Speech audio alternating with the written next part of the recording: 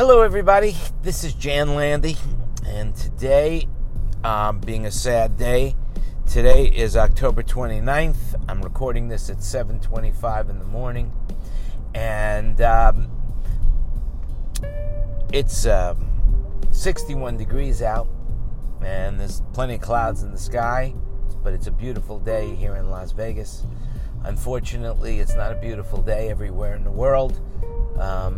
The injustice and violence that is spreading around the world is getting worse, and there's no humor in it, in that aspect of it. I'm trying to make today lighthearted, but I can't figure out how to do it. I would like to make it lighthearted, but you can't, because 11 people were mowed down in a synagogue while praying on Saturday morning by a guy who believed that Jews are bad people. And the President of the United States of America made a quick speech about it, and then went on to campaign and in a very negative way. And when he was talking to his crowd about why he almost canceled his speech for that day, the rally, he said it was because it was a bad hair day for him. This is unconscionable, how a man who is running the United States of America can say it's okay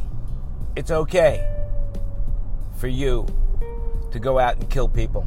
It's okay for you to do things, sprout hate wherever you might want to spread it.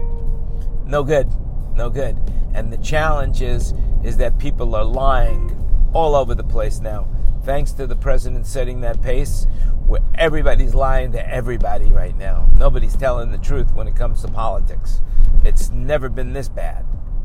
And, for example, I read in the paper today something like 7 different Republicans are lying about their stands on health care, that they're against continuing preconditions, so they don't want you to have preconditions when you go to apply for insurance. If you have a precondition, you have whatever it is, you cannot be covered. And they're lying about it. It's off the hook. It's off the hook. But the misrepresentation, and I spoke to a friend of mine, and here's the deal. My friends don't all agree with me any longer. My friends look at it from different perspectives, whereas, wow, look at all the money I'm making.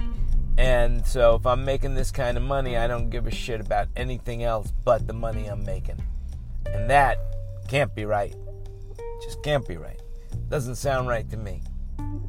Anyway, I don't know what to say except, listen, you've got to do what it is that you do.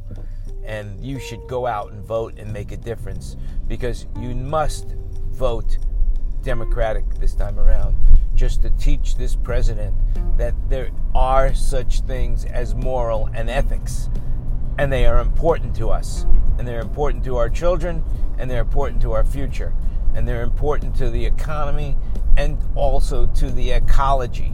You can't have one without the other, because if all you have is economy and no ecology, there won't be any economy left anyway. So that's what I have to say.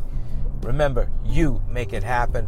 Go out, do something really good for yourself today, and do something good for others, and say a prayer for those people that passed away in that massive, terrible shooting in Pittsburgh.